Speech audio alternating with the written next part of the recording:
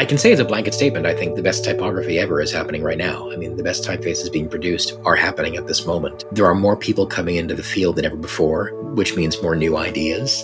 And even bad ideas that are revisited later as great ideas are fantastic. Chances are you have a few fonts on your computer right now designed by Jonathan Hoefler. Since 1991, Apple has included Hoefler text on every Mac they ship. Ideal Sans, Knockout, Archer, Verlag, and Sentinel are a few more of Hoefler's well-known typefaces, each steeped in history and timelessly beautiful. It's no wonder that Jonathan was featured in the Netflix series Abstract, which explores design and creativity, as he's truly a typography legend. As part of our series on design history, we talk with Jonathan about his typographic influences, his philosophical views on the value of presentation, and why he views entrepreneurship as an invitation. We also talk about some of the themes in his work, like unfinished business and conservation and preservation. This is the first episode of our 10th season of Design Better. We'll be continuing our exploration of design history and the creative process, but also adding new themes like how we can design a better future and the secrets of living a more creative life. This is Design Better, where we explore creativity at the intersection of design and technology. I'm Eli Wooler. And I'm Aaron Walter. You can get ad-free episodes a week early and get access to our monthly AMAs with big names in design and tech by becoming a DB Plus subscriber. It's also the best way to support the show. Visit designbetter.plus to learn more.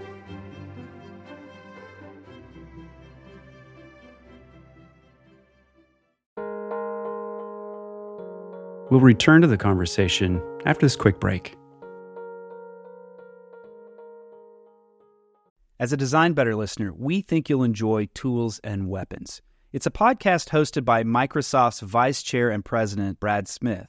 Brad's conversations with leaders at the intersection of the promise and perils of the digital age touch on some fascinating topics, like the new AI economy and how AI is becoming a tool in the battle against hunger.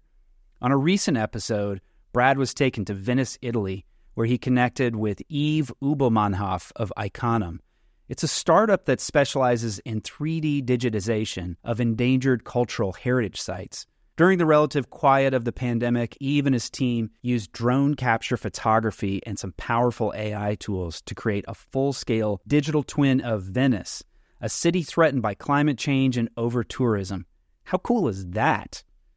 On Tools and Weapons, Yves tells Brad how he's using this incredible technology to help preserve some of the world's most endangered cultural heritage sites in pristine detail so they can be studied and appreciated for generations to come. To stay current on some of the most innovative people working with AI today, you should subscribe to Tools and Weapons with Brad Smith, wherever finer podcasts are served. Another day is here, and you're ready for it. What to wear? Check. Breakfast, lunch, and dinner? Check. Planning for what's next and how to save for it? That's where Bank of America can help. For your financial to-dos, Bank of America has experts ready to help get you closer to your goals. Get started at one of our local financial centers or 24/7 in our mobile banking app. Find a location near you at bankofamerica.com/talktous. What would you like the power to do? Mobile banking requires downloading the app and is only available for select devices. Message and data rates may apply. Bank of America N.A., member FDIC. And now, back to the show.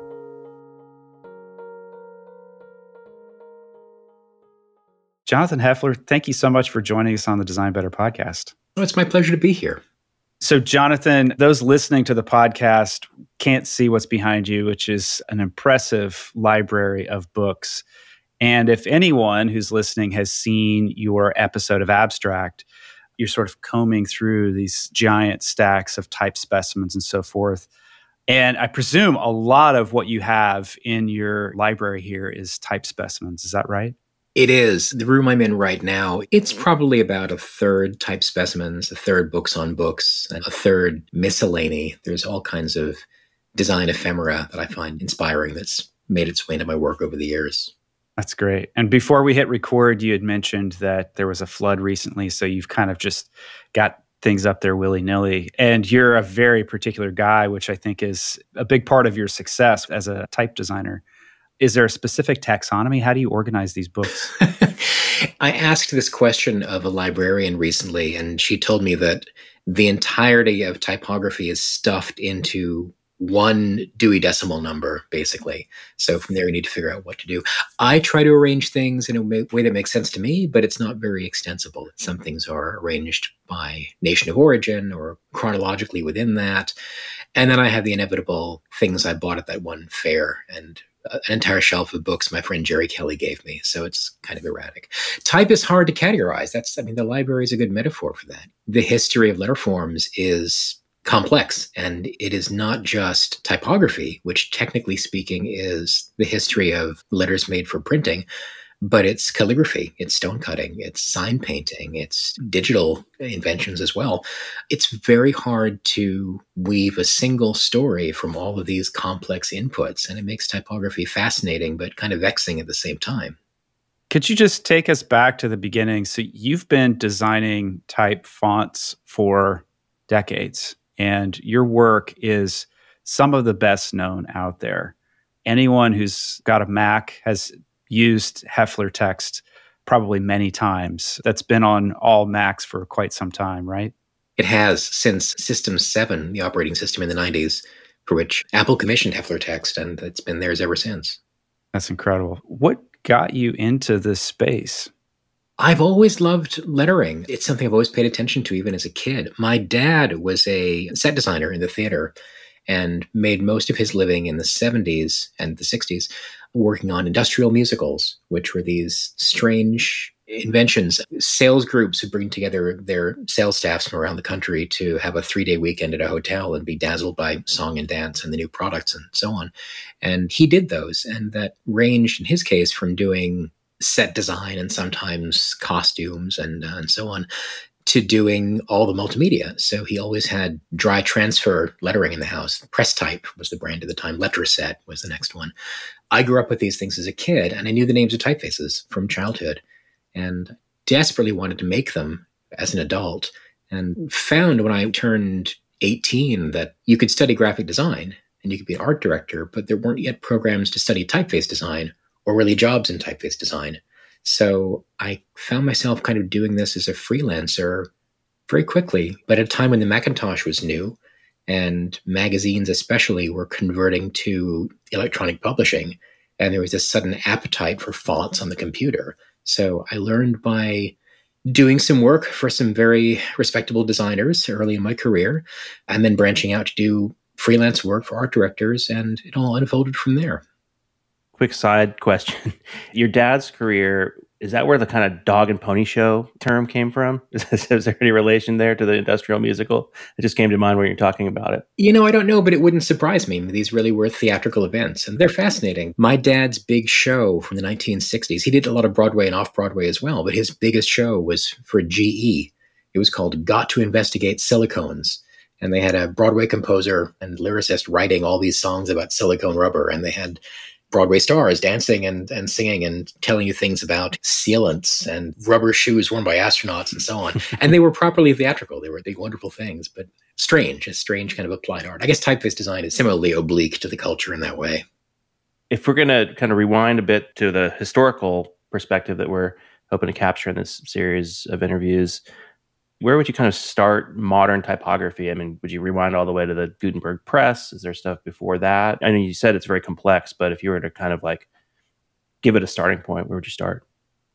I don't have a good handle on what modern necessarily means in different applied arts, but I would say in typography, it's been a series of unfoldings in which different ideas about communications affected the shape of letter forms. We think of typeface design today as being largely aesthetic, being a person has an idea for a shape of an alphabet and they create this as a product. And that is what it's evolved into. But going back over history, you find that a lot of the ideas that shaped the alphabet came from elsewhere. I think the most important one after Gutenberg probably is around 1500, when Aldus Manutius, who was a printer in Venice, had this marvelous idea to print books you could actually carry around. Books at the time were folio size or quarto size, these big things that sat on desks. He invented the pocket-sized book and found that Roman printing type wasn't especially space efficient for small books. So he had a man named Griffo cut the world's first italic typeface. So italics at the time were a form of handwriting, essentially. Griffo adapted this handwritten style into printing type. And because it was narrower and the proportions were such, you could stack it more tightly vertically, you could fit a lot more words per page. So this is all just 523 years ago, not thinking about something stylistically for the sake of what it evokes or how it might function semantically, but how it functions as a tool part, how you can actually use this kind of thing to yield this kind of result. And of course, italic typefaces didn't sweep the world for setting books, but 30 years later, they became an analog to Romans.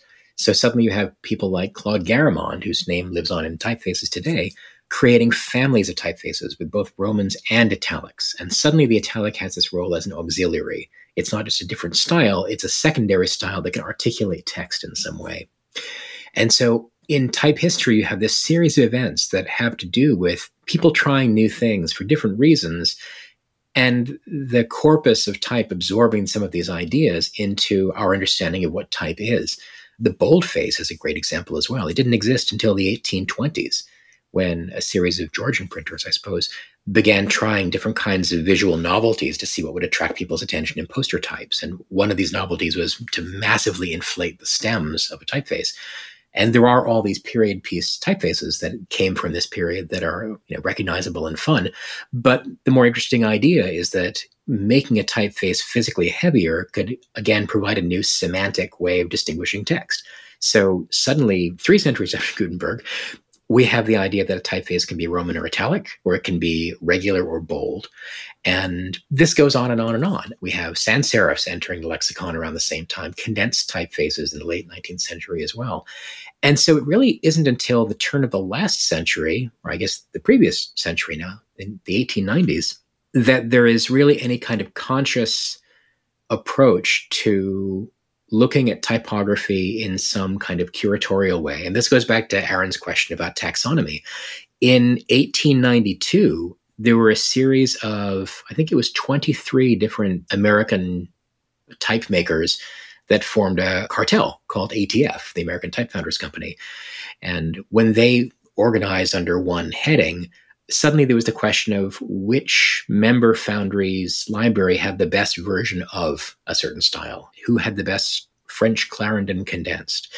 And they appointed a man named Maurice Fuller Benton to the task of first going through all of these disparate collections and finding the best example of all these different typefaces.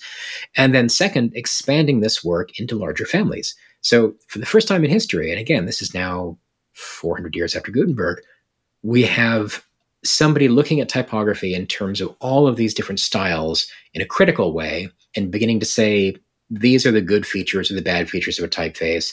These are the parts of a typeface that might recommend themselves to being expanded into a family. And most importantly, here is a family. This suddenly is a new idea to type, where we'd had Romans in italics, and later we had Romans in bolds. Now we have the sense that a family of designs can have as many things as it needs to help users, printers at the time, articulate information in different kinds of ways.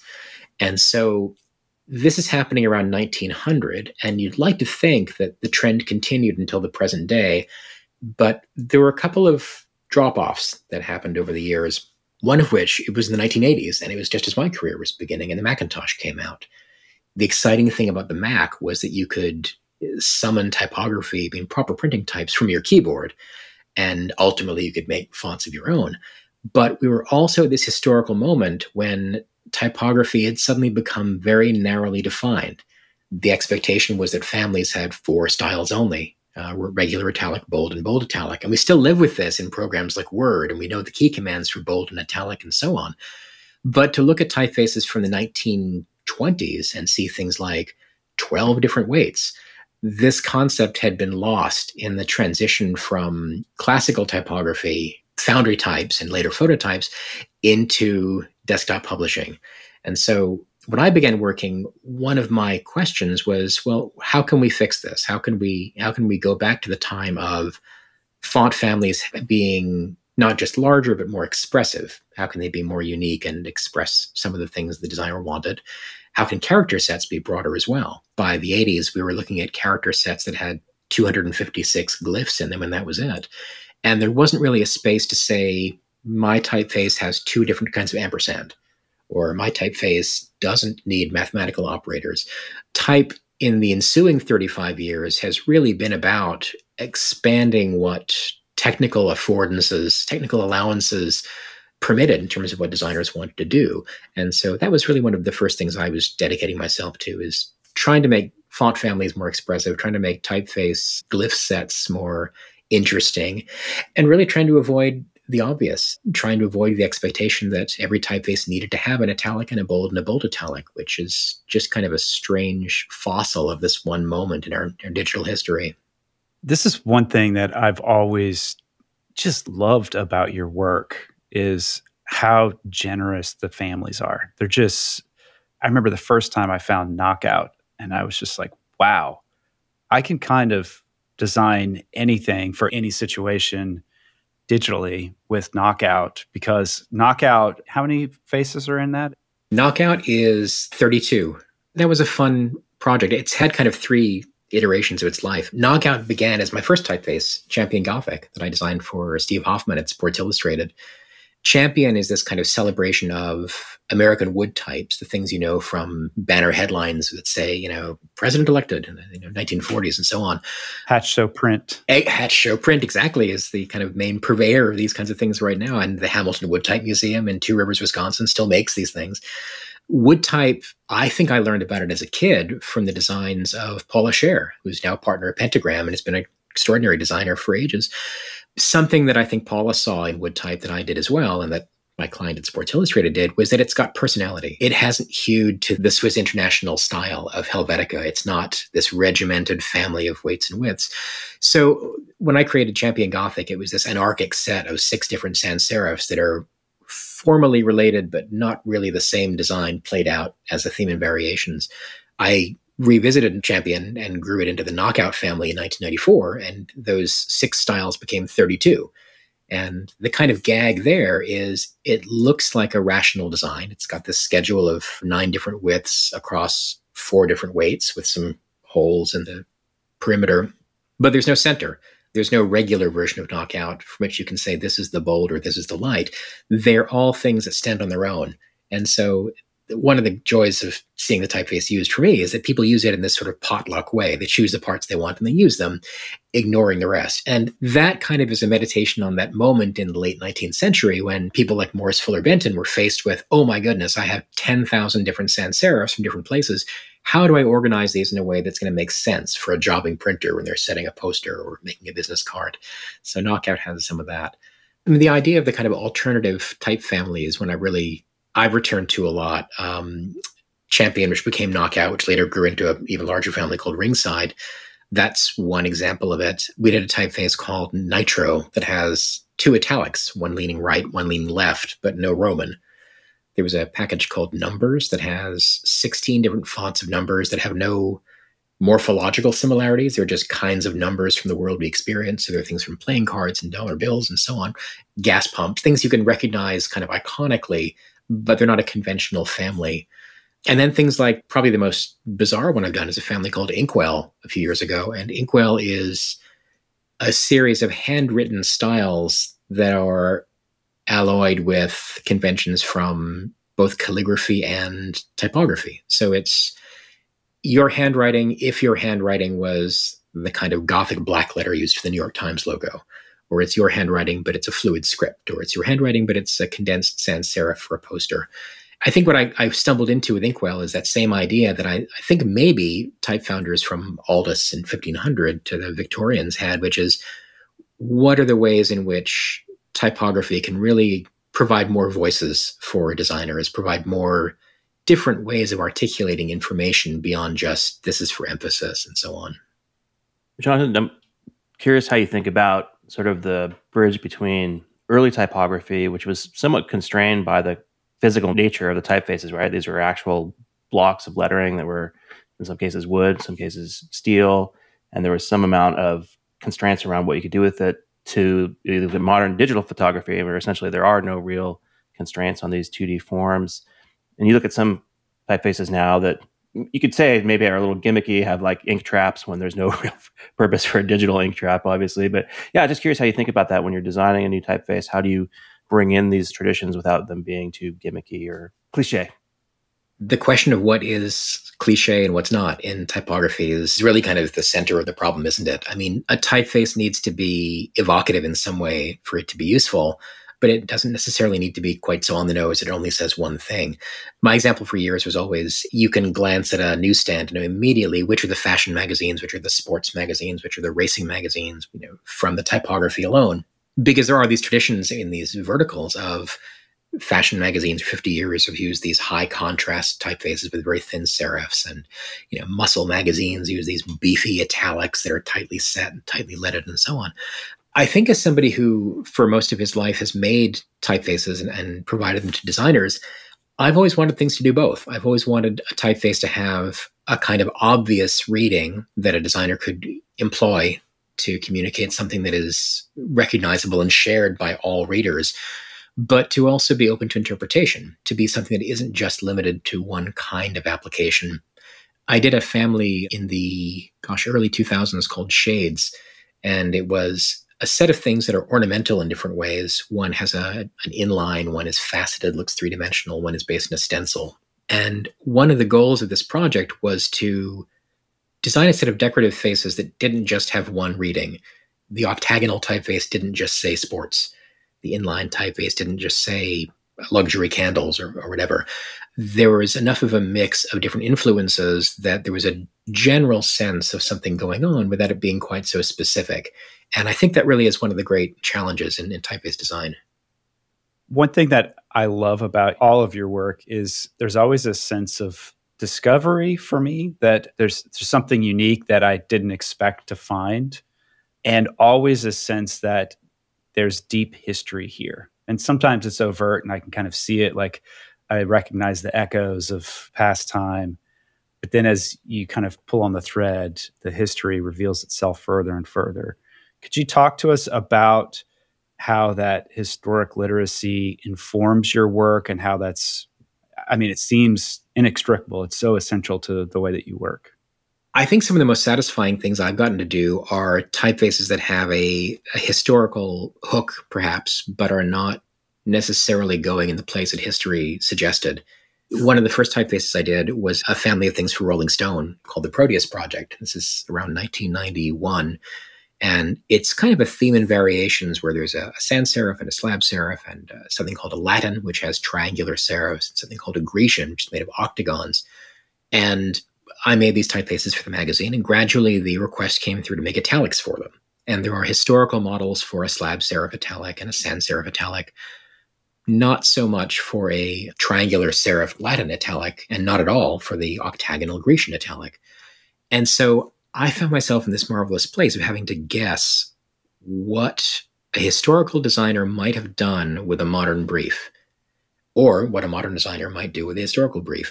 How you really dissect the idea of this octagonal typeface that goes back to the 1840s and imagine how it might be adapted to serve an italic structure. And there are obvious things designers might do. Italics, just for the audience, aren't just Romans that are tilted over. They usually incline to the right, but they tend to evidence some sort of calligraphy. So you find the strokes are a lot more flowing, and you find that certain letters like the lowercase a take a different shape, the G takes a different shape. This puzzle to figure out how to hang a Grecian suit on italic bones was something that didn't have one specific answer, but I came up with an answer that I quite liked a lot. That kind of set me off on this idea of looking at history differently. I think type designers had classically looked at history as a series of models that could be interpreted. So most of the great foundries of the 20th century had in their libraries their version of Garamond, their version of Bodoni, their version of Caslon, all the kind of household names of typography. What I found to be more interesting, both in terms of it being artistically engaging and perhaps more commercially unique, is the idea of looking at historical models in terms of unfinished business. To look at something and say, well, someone took this idea only so far, where might they have gone? Or someone did something unusual. What was the brief that shaped that? How could that be inhabited and understood?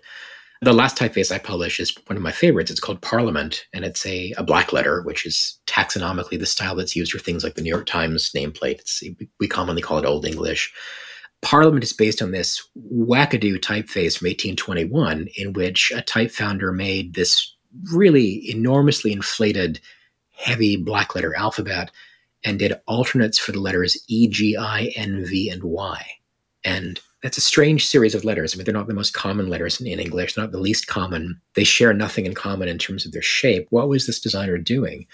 And in looking at the design, the original characters that he made for the capitals and these 6 alternates, I realized that those are the 6 letters in the Gothic alphabet that are the most unfamiliar to modern readers.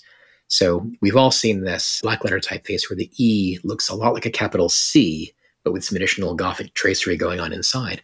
You kind of need to decode that with modern eyes. It doesn't read as an E. The E we know is the vertical stroke with the 3 horizontals projecting from it. And so his alternate E, sure enough, was that kind of Latin structure with a bunch of Gothic flourish added to it. The G was the same thing. It looked more like a capital C with a serif at the bottom. The I, instead of looking like a J, it looked like a stick, basically. So if that theory was correct, then my question was, could you apply that same logic to the entire alphabet? Could you do a more modern version of the F as well as the E? Could you do an old version of the D, which had been modernized as well? And so the typeface that emerged, Parliament, has 2 sets of capitals, one very archaic, one very modern, both made of the same stuff, both feeling kind of Old Englishy, but different in terms of their shape, providing little slightly different moods. So I guess for me, that combines 2 of my interests in type. One is this idea that history is kind of unfinished business to be looked at. And the other is that type families can be weird. Parliament doesn't have an italic. It has a Gothic and a Latin, which is a strange thing to do, but a fun thing for a designer to work with. There's another approach too, which is a distillation. I'm thinking of Gotham in particular, and I've heard you talk about this in the past, but the extensive amount of research that went into gathering all these different examples that then got distilled down into the spirit of Gotham. That seems like a different approach. Am I wrong in that?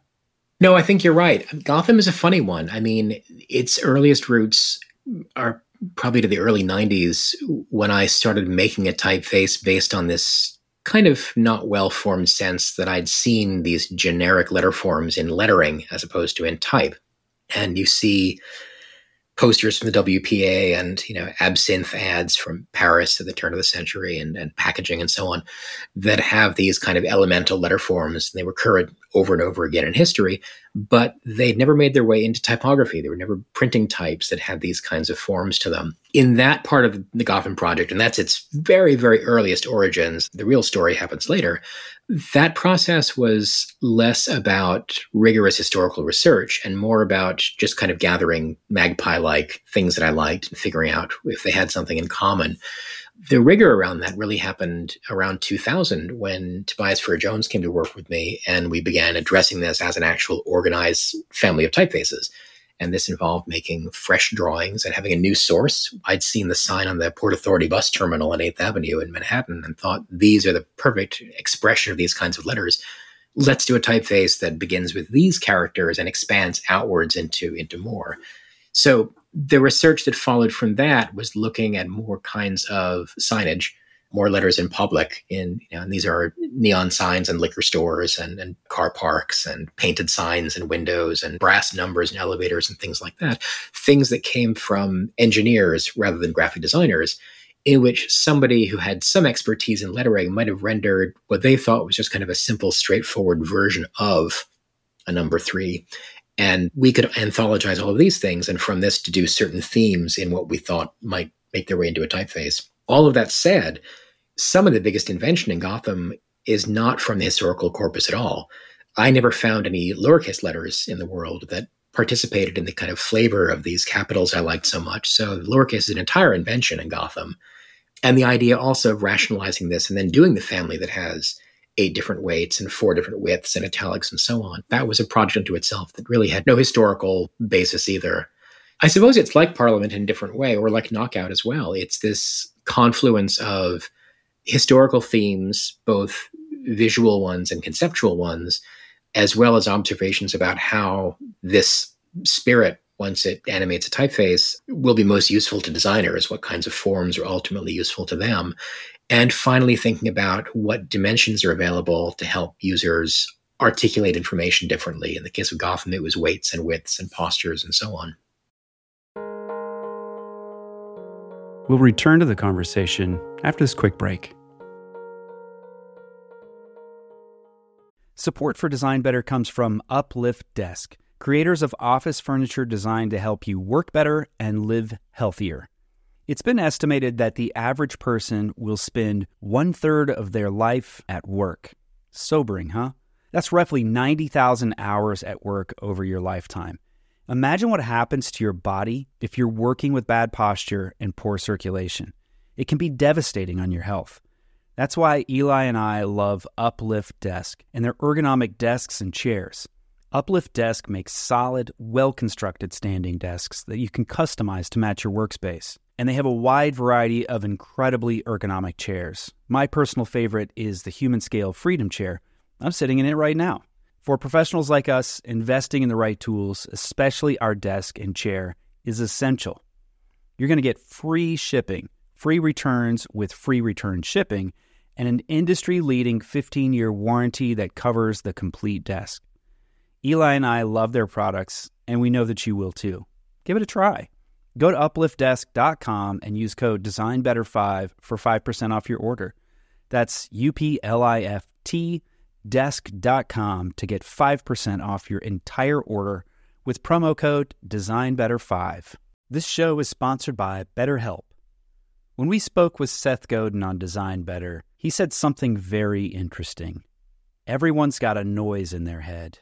You, me, your boss, everyone. That noise in our head is self-doubt, confusion, fear, anxiety, all of that. It's part of the human experience, and it can hold us back. Therapy is one of the best ways to work through it all, to quiet the unproductive noise and develop positive mental health. If you're thinking of starting therapy, give BetterHelp a try. It's entirely online and designed to be convenient, flexible, and to work with your schedule. BetterHelp can help you get the support that you need. Visit BetterHelp.com/designbetter today to get 10% off your first month. That's BetterHelp, HELP.com/designbetter. Support for Design Better comes from our friends at CrashPlan. Visit crashplan.com/designbetter for 50% off your first year of CrashPlan. From my daughter's first birthday to my son's first soccer game, if you're like me, you have thousands of precious family photos that only exist in digital form. That's why I've been using CrashPlan for a decade and a half now to back up all my important files. CrashPlan works efficiently in the background while you work, encrypting and sending all your new or changed files up to their secure cloud server every 15 minutes. And they make it simple to restore some or all of your data. And with unlimited version retention, CrashPlan can also be your ultimate rewind button. Businesses of all sizes benefit from CrashPlan's multi-tenant capabilities. Buy as many user licenses as you need and easily manage them all under one account. Go to crashplan.com/designbetter for 50% off your first year of CrashPlan. That's crashplan.com/designbetter, all one word, for 50% off your first year. Back up better with CrashPlan.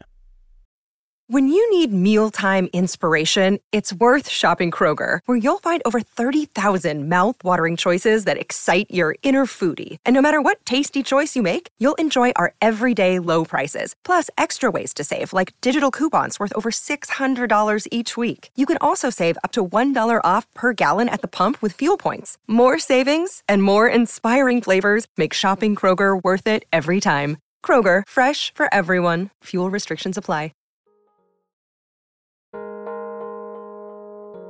And now, back to the show.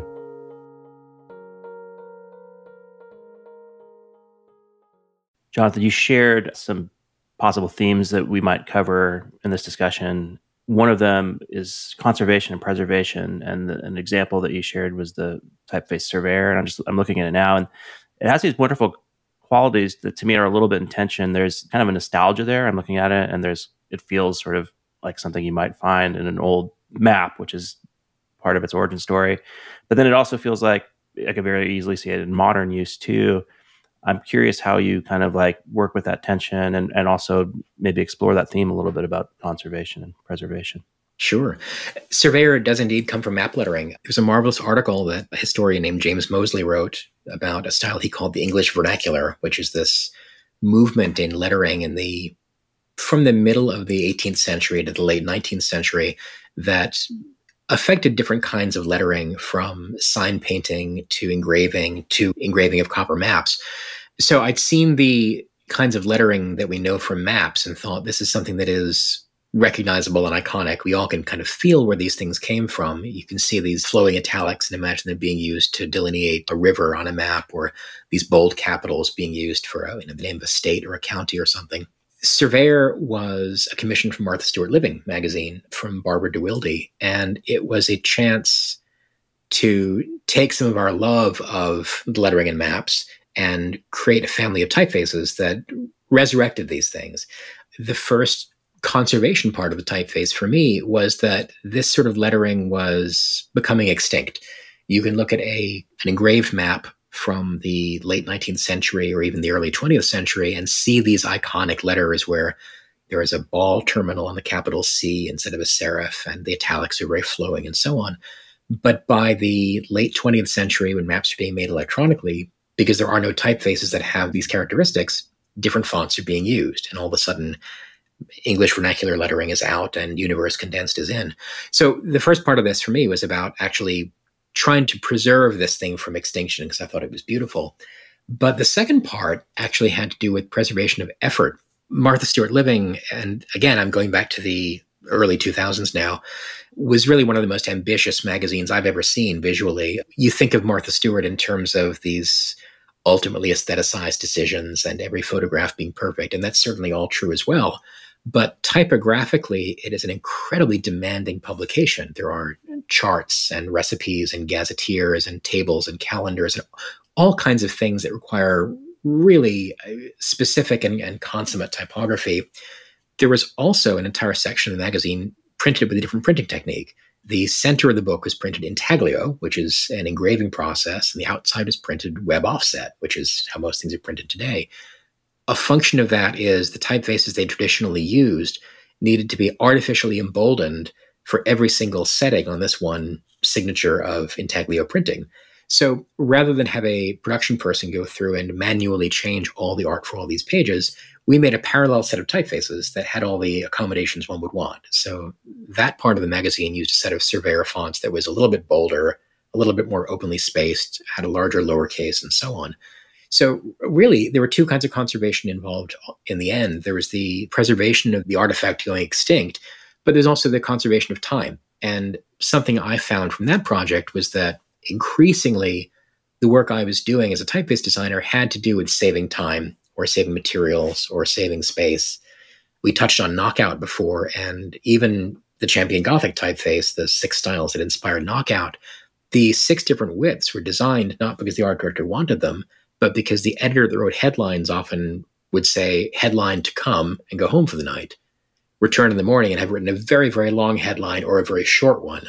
So with these 6 different widths, they could just step down to the narrower or the wider typeface, have things flush out automatically and get the work done.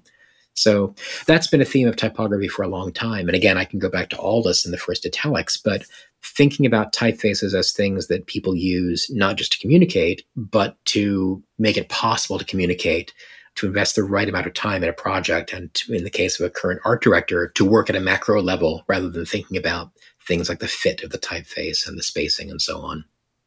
That's a common theme in your work, is that integration and understanding not only of what makes a beautiful type design, but also what the setting process and the requirements are like and how to present that. And specimens have really informed your work over the years.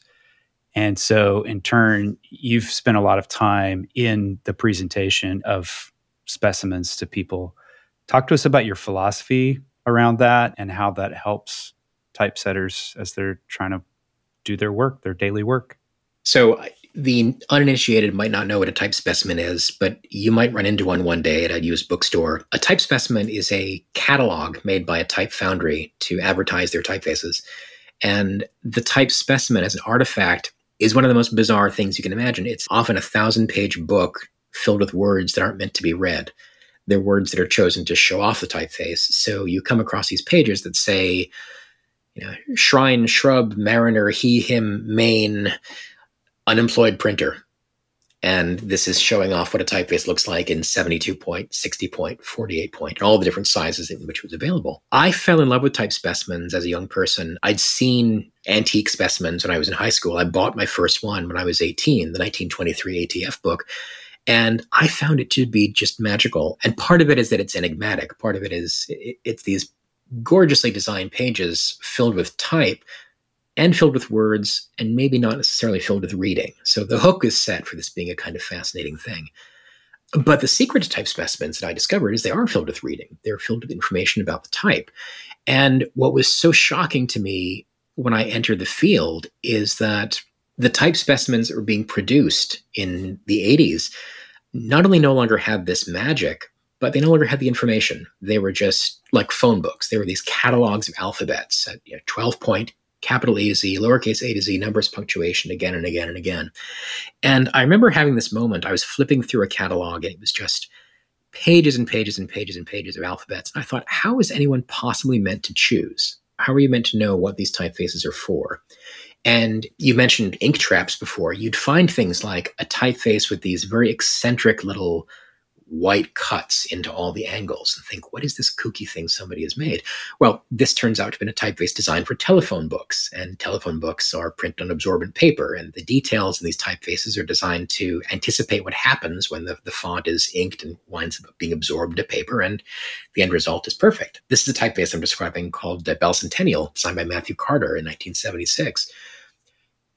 To me, to see a typeface like Bell Centennial, which was a highly specialized industrial part with a very specific intention, just organized with other typefaces that began with the letter B, it seemed to miss the point. It was disrespectful to the designer that invested so many years in coming up with the idea, but it also didn't assist the graphic designer who might want to use the typeface. So one of the things I started doing early on is to produce proper type specimens, to move from these lightweight catalogs of thousands of fonts into small journals. They were devoted a lot of space to each typeface, both to show off what they could do, but also to tell their stories, to talk about the virtues and talk about the intentions, and explain to people that this typeface isn't just a toy, it's a tool. It exists to be used in a specific way. It's certainly open to being used differently. It's certainly open to being abused as well. But to explain that the different things that you see aren't necessarily on an equal footing. They're not fungible. They really are unique creations with a purpose. So something that I was excited to get involved in when I started my company in 1989 was to spend a lot of time doing storytelling, to really just create type specimens that were beautiful, hopefully, in the tradition of a type specimen book, to highlight the variety of typefaces and the diversity of typefaces, how they're different things, different purposes, and to explain that the choices aren't arbitrary, to really talk about what the work was for. And that found its way from doing type specimens into doing the website, which I started in the early 90s as well, and for which I did all the writing up until the very end.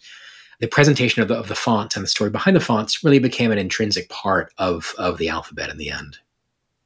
That's a good segue to this other theme that you shared, which I thought was both interesting and a little cryptic, but this idea of entrepreneurship as an invitation and hospitality as an ideology. And it kind of made me think of Danny Meyer, who's an entrepreneur, but he's obviously very much, hospitality is his ideology. And so, talk a little bit about that. I'm curious. I'm so glad you mentioned Danny Meyer, because he's where I got the idea from. Danny Meyer is the restaurateur who's made just some of the greatest experiences in the world. And his restaurants have marvelous food, but also marvelous atmosphere and a marvelous sense of you're being welcome to share something. And you can go to Gramercy Tavern and a waiter will find you debating which 2 desserts to get and say, we'll have half of each. And they'll just make it happen for you. And there's no question of how it gets priced or the policy is or how it gets served. It's just, they're going to do this for you because it's the right thing to do. When I started the Hoefler Type Foundry, I really felt drawn to that same approach. The idea that creating an experience for people was more than just selling something. And type specimens were a big part of that. It was sharing the culture of the thing and getting people excited about it, but also explaining the differences in a way that's unthreatening and helpful. But I found as time went on that a lot of the things I got to do with the company were Similarly about hospitality, it was not just designing type specimens, writing the website, writing in general from, the catalogs to email campaigns and social media ultimately, but also building tools, doing programming, working on databases, working on the website, thinking about all the ways in which the company expresses itself to people, and that messaging and tone and visual language, and for that matter, policies and things like the end user license agreement and the FAQ are all expressions of the same thing. They're all an expression of, I'd like you to be excited about this. I'd like you to be engaged in this. I'd like to solve any questions you have going into it. I'd like to make this a welcoming place. I think one of the challenges to small business owners these days is not having a native sense of that. I've met a lot of people who I think want to be involved in design, but I have very narrowly drawn interests. They just want to make the product, or they just want to control the identity, or just want to run the store. I always found, and I was lucky enough to have this be my experience at the company, that engaging in all of these things simultaneously is kind of coming from a similar place. So the writing and the designing and the speaking and the lecturing and so on were all a function of the same thing, if that makes sense. You recently sold Hoefler & Co., the whole library, this amazing library, to Monotype. What was that process like for you? This is a life's work. You're a passionate person, and presumably there comes a time where you start to think, all right, how can this be carried forward? Is it by me or is it by someone else? What was that process like? It's not an easy process. As you said, it's hard to think about my life's work in terms of handing this off to somebody else. I think the thing that it came down to for me is I turned 50 when this process began. And that's one of those cliched moments of really taking stock of your life and deciding what you want to do. And I realized I'm ready for other things besides typeface design. While the upside of the company that I've been describing is that it invited all the chances to write and to speak and to draw and to design and so on, it also demanded all of those things. And we had grown by the end from a small single proprietorship into an international company with, at our height, 28 employees, and running a web service with 145,000 synchronized servers around the world to distribute web fonts into websites. It's a lot of work. It's a lot of obligations. And I think I had felt that the avenues open to me that are things to learn, the next things to discover to run the business, weren't as interesting as I would have hoped. It was less about, I can make a typeface, now can I make a specimen? I can make a specimen, now can I write a specimen? I can write a specimen, now can I publish this online? I can publish online, now can I learn user interface? The next things had to do with technology and law, and most of all, the commercial environment of type, which has changed dramatically in the last 35 years. And they just seemed less interesting to me than other kinds of things. Monotype approached us about buying the company, and I think just the right time. It was a moment where I was feeling it was time for a change. The company was doing well. Everybody there was invaluable, and they're all still at Monotype, except for a few folks who decided to move on. It felt like a good fit in terms of putting the library I'd created in the hands of people who still thought that fonts had value. We're in this strange moment now where there are companies that make and sell typefaces, and companies give fonts away for free. And this dichotomy serves different constituencies differently. But I feel very strongly that fonts do have value, and the best ones don't arise without some kind of investment and some kind of reward. So that's the ecosystem I've really committed myself to. I want to go back for a second to that idea of hospitality and welcoming. And I certainly experienced that when I was, I started my career as more of a physical product designer, and then shifted into web design and to some degree graphic design. And so I was very much a newcomer to, understanding typography, and it felt very intimidating because there's innumerable choices and what works with what. So coming to your site and saying, hey, pair this with this, they work really well together, like, done, this works, this is perfect, I'll just do this. It works, it feels good. I feel like this is a really quality, in my mind, product, because that's how I kind of oriented towards things. But I'm wondering how you, thinking as you move on to other things. And I know you've done some recent projects with like the Biden-Harris campaign, and maybe talk about that part of it, not so much the political side, but just the process side of it, and how you kind of bring that hospitality into that. The Biden campaign, Robin Kenner, who was the creative director of the campaign, called me the day that George Floyd was murdered. Joe Biden issued the statement And I think this is an off-the-cuff thing he said, but he said, enough. It's time for us to take a hard look at some uncomfortable truths. And I was moved by the candor of that. And I was also struck by what a difficult political message that was. It's not a four-word statement. It's not initials on a hat. It's 14 words. And I suddenly felt very fearful that this man who I wanted to be in office might not be able to get his message across because it was nuanced. And I'm fortunate that Robin spotted the problem in the same way and thought typography to the rescue. So when she called, we talked about a number of things, typeface selection, a logo, color scheme, things like that. But the big challenge was this. It was how to turn complex messaging into something that is digestible and would be consistent throughout the campaign for a leader who speaks in long sentences, who speaks in complex sentiments. The idea that I proposed was to think about these messages in terms of words of action and connective syntax, and to come up with a playbook that helped articulate these things in different ways. So one of the first statements that the Biden campaign issued on, I guess it was July 4th, 2020, was, we have a chance to live up to the words that founded this nation. And that's kind of a mouthful. The playbook that I'd suggested that they use for this was to highlight live up to and words and founded and nation in the sans serif decimal, and to use either a lighter weight of the typeface or the serif typeface Mercury to fill in the remainders. This isn't that different from things like the typography Revolutionary America, where we have life, liberty, and the pursuit of happiness, the Declaration of Independence, and life, liberty, and happiness are all capitalized, as was the style at the time. It was thinking about the idea of how we could create a typographic milieu that allowed this texture within a sentence, certain things to be in the foreground, certain things in the background. So the result is something visually interesting, also communicative at a single glance, but could also be used for all the communications in the campaign. So the result of this was seeing on Instagram things from 6-word phrases to entire decks of bullet points talking about things like healthcare and employment and inflation and COVID and so on, where they were able to really draw out key points in one way typographically and have the supporting information recede into the background, such that everything had the same visual theme to it from small to big, both in social media and in television and print and so on. That was the first part of the project for Biden-Harris, or I guess it was just the Biden campaign at the time.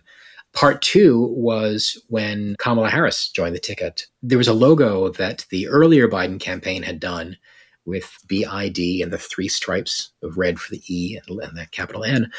They'd wanted to do a lockup that was some adaptation of that in the new typefaces with the vice president's name added, but they wouldn't tell me who the vice president was, and they didn't tell my client either. So we had this horrible situation of having to develop an identity for as many possible VPs as we could imagine.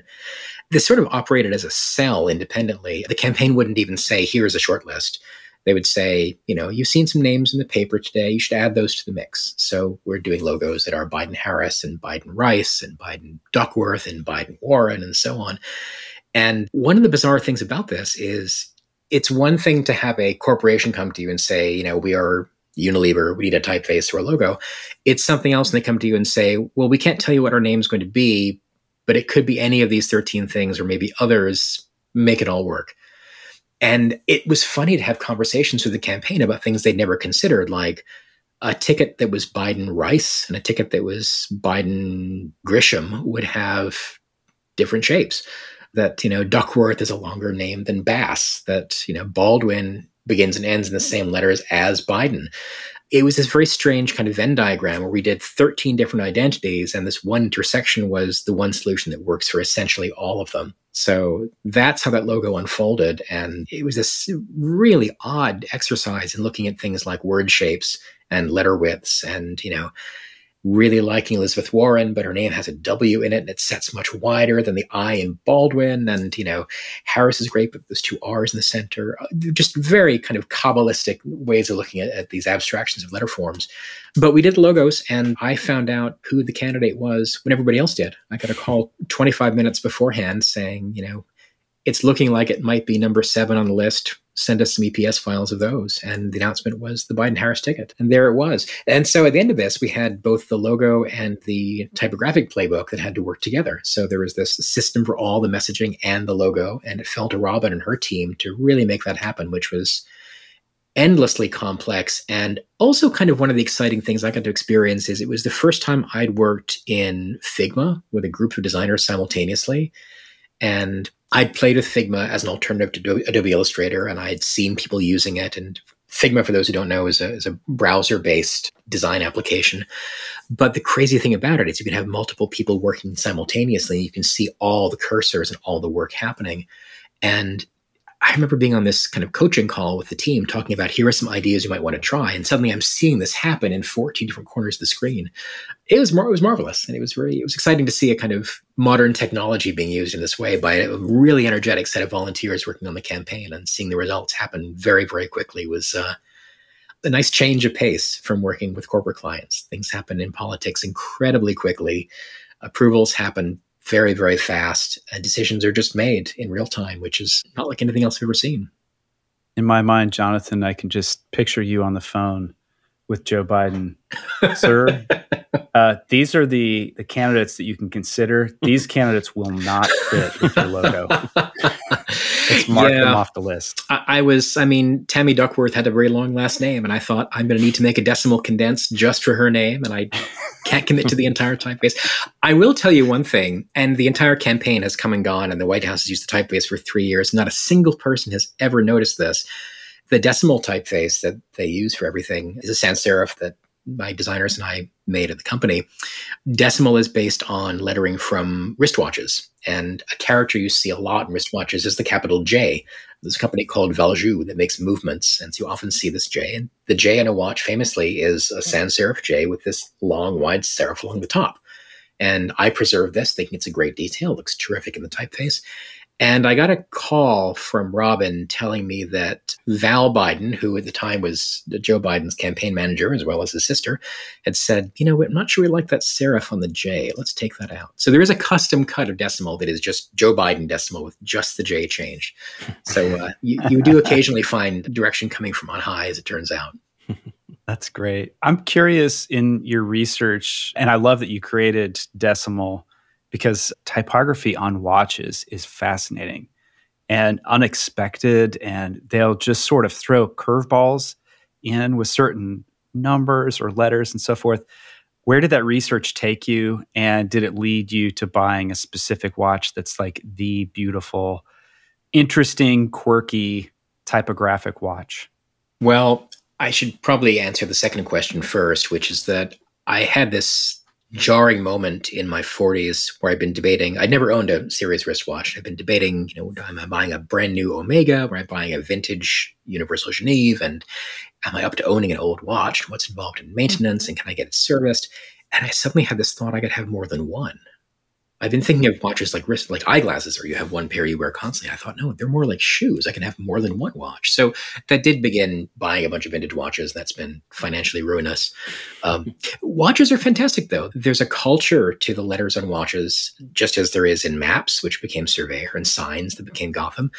There's a distinct look to the lettering in watches that is probably a function of how they were made, being printed with this fascinating process called typography, which is kind of this rubber dumpling that gets pressed into an inked plate, lifted up and pressed onto a watch dial, and then baked.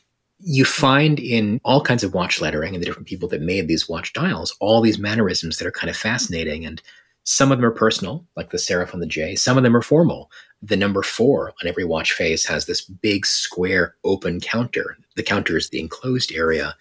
And you think about the number 4 in your mind's eye, which is essentially a triangle with 2 spokes coming out of it.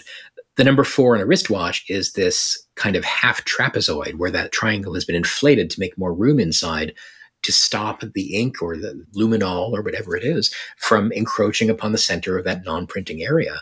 So you see in watches not only all these special accommodations for small sizes and for reproduction at small sizes, but also this very specific set of different kinds of language need to be supported. So a watch that has wheels indicating the day of the week or the month, you'll find that someone has rendered the months of March and June in different styles of lettering because March has a very wide M and June has a much narrower J.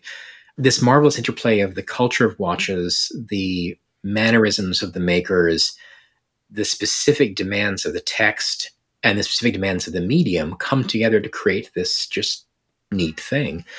Decimal was a chance to explore all of this and then to, again, explode it out into a larger universe of getting a lowercase and italics and weights and things like that. But I think watches are terrific. I don't have a favorite, but I would point anybody who's interested in watch typography to the now moribund brand Universal Genève.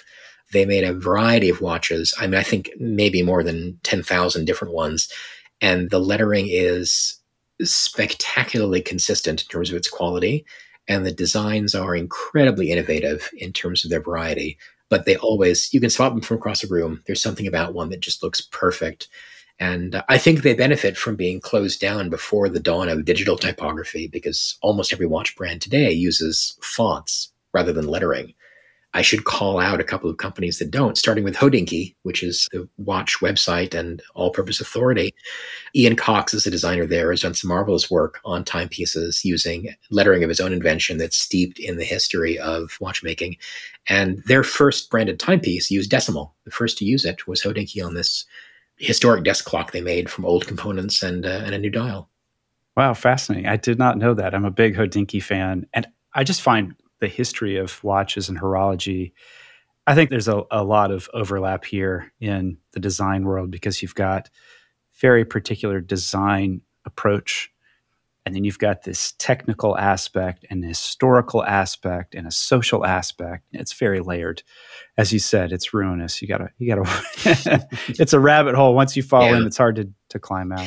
I totally agree. And I think, some of the most exciting kinds of applied art for me are the ones where there is the social as well as the visual. It's the sense that this came to be for some reason beyond just somebody's vanity or somebody's arbitrary ideas about shape. The thing is an expression of an idea, and the idea is itself interesting. Jonathan, now that you're kind of moving away from typography as a career, are there any foundries or designers out there that you're finding like particularly interesting or inspiring or other things that are inspiring for you right now? I have to confess that when I stopped working in the field, I winnowed down my Instagram feed a little bit, so it's less about type, more about other things. I can say as a blanket statement, I think the best typography ever is happening right now. The best typefaces being produced are happening at this moment, and I think you'd find that to be a generally held opinion. There are more people coming into the field than ever before, which means more new ideas, and even bad ideas that are revisited later as great ideas are fantastic. I've spent a lot of time in the last year looking at furniture making. I grew up with a wood shop in the house, again, thanks to my father, the set designer. And I've been looking with fresh eyes at what it means to work with wood, not from the context of stage scenery, which is meant to look good from one angle from 30 rows back, but up close. What does it mean to cut a good dovetail? What does it mean to know how to work with cherry as well as walnut? It's humbling. It's an interesting experience to be trying to be a practitioner of something for the first time in one's 50s without the likelihood of this being a career. It's kind of an absorbing hobby. But I think I'm interested in all kinds of applied arts. Furniture design is one, of course. Architecture I've always had a great interest in. We're doing some construction right now that's been very, very time consuming. And again, it's been a chance to obsess about small details that I'm no stranger to via typography. I've been very engaged in visual AI, image generation platforms like Midjourney, and spent a lot of time thinking about the implications of what it means for artists to work with these and what it's going to mean for society to have this as a tool without any certain conclusions, but with a lot of apprehension so far, but also a lot of enthusiasm. It definitely reminds me of my early days of the Macintosh, getting this new technology that seems so incredibly empowering.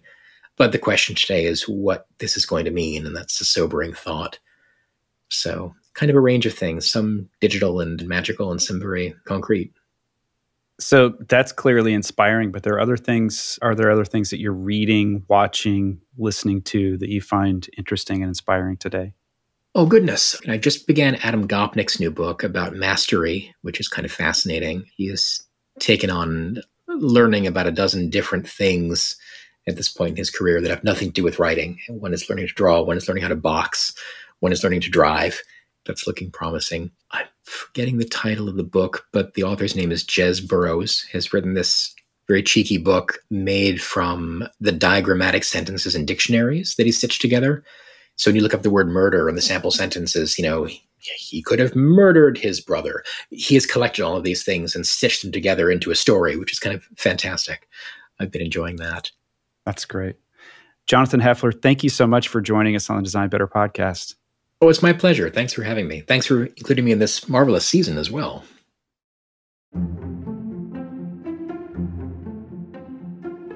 Have you seen the new MacBook Air? Oh man, they are so fast, they're super light, and they are beautiful. And we're giving one away to a lucky winner.